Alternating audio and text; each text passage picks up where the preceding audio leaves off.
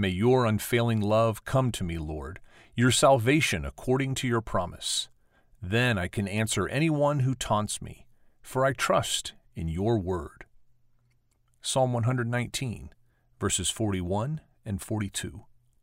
So the psalmist says, remember your word to your servant. And I responded to that by saying, there comes a time when our sense of well-being is compromised by an affliction or loss. We remember how good it was to be dependent on our parents who loved us and protected us.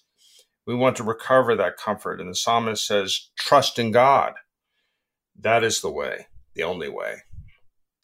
Yeah, and it's rooted in his word to us. I love the declaration of the psalmist in this space that I trust in your word. According to your promise.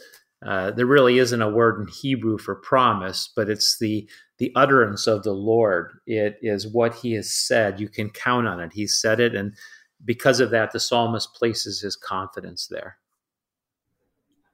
So what I was getting at is something that was being taught in school is that when you come into this world and you experience love through your parents and things, that as you grow older, you see the world as far more complicated and more complex than what you might have first envisioned.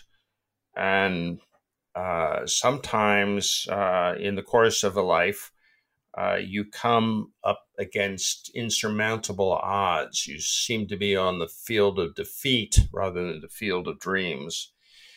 And at that point, where do you put your trust? If you're living outside of relationship to Jesus Christ, and you don't have the Holy Spirit, that defeat probably will have no victory in it.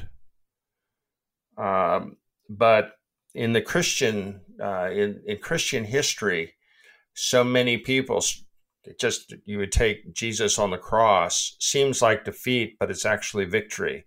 And Paul on the way to Damascus, it seems like defeat, but it ends up in a life that is totally different. And it's a life totally dependent on God. And I think that dynamic is at the heart of the Christian's experience of something happening that puts you back in relationship to God, the relationship that he has desired for you from the beginning.